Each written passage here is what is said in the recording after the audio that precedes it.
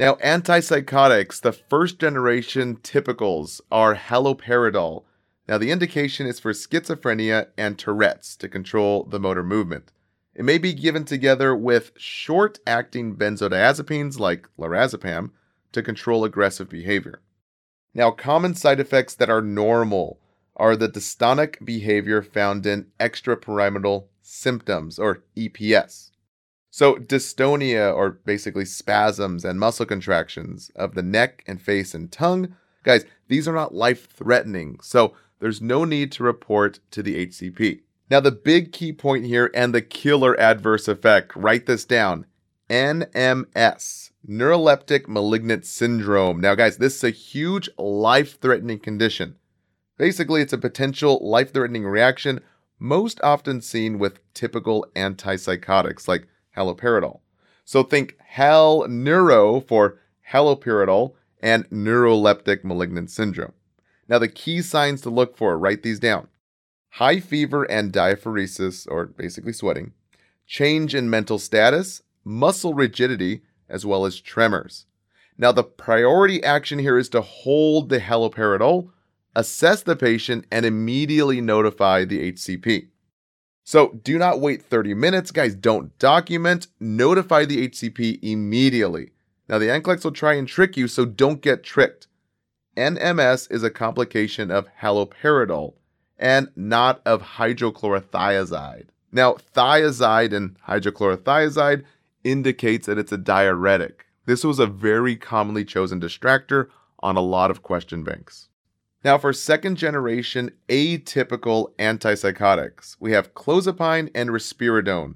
Now, again, the indication is for schizophrenia and schizoaffective disorders, specifically in clients that have not responded to other antipsychotics.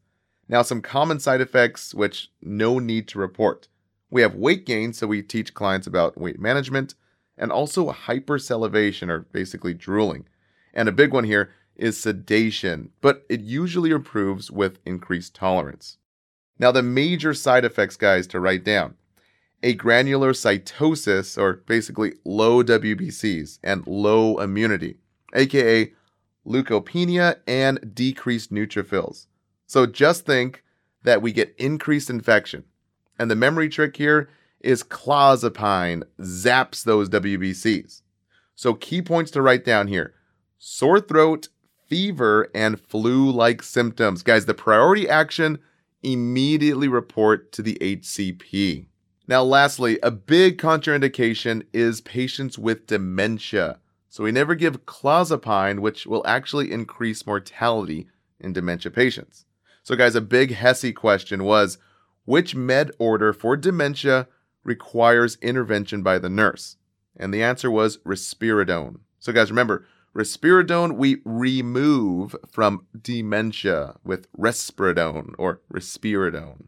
Now, ziprasidone hydrochloride, brand name Geodon. The indication is for bipolar mania or acute psychosis with agitation. Now, the major adverse effects are seizures, but cardiac issues are more common. So guys, big key point here.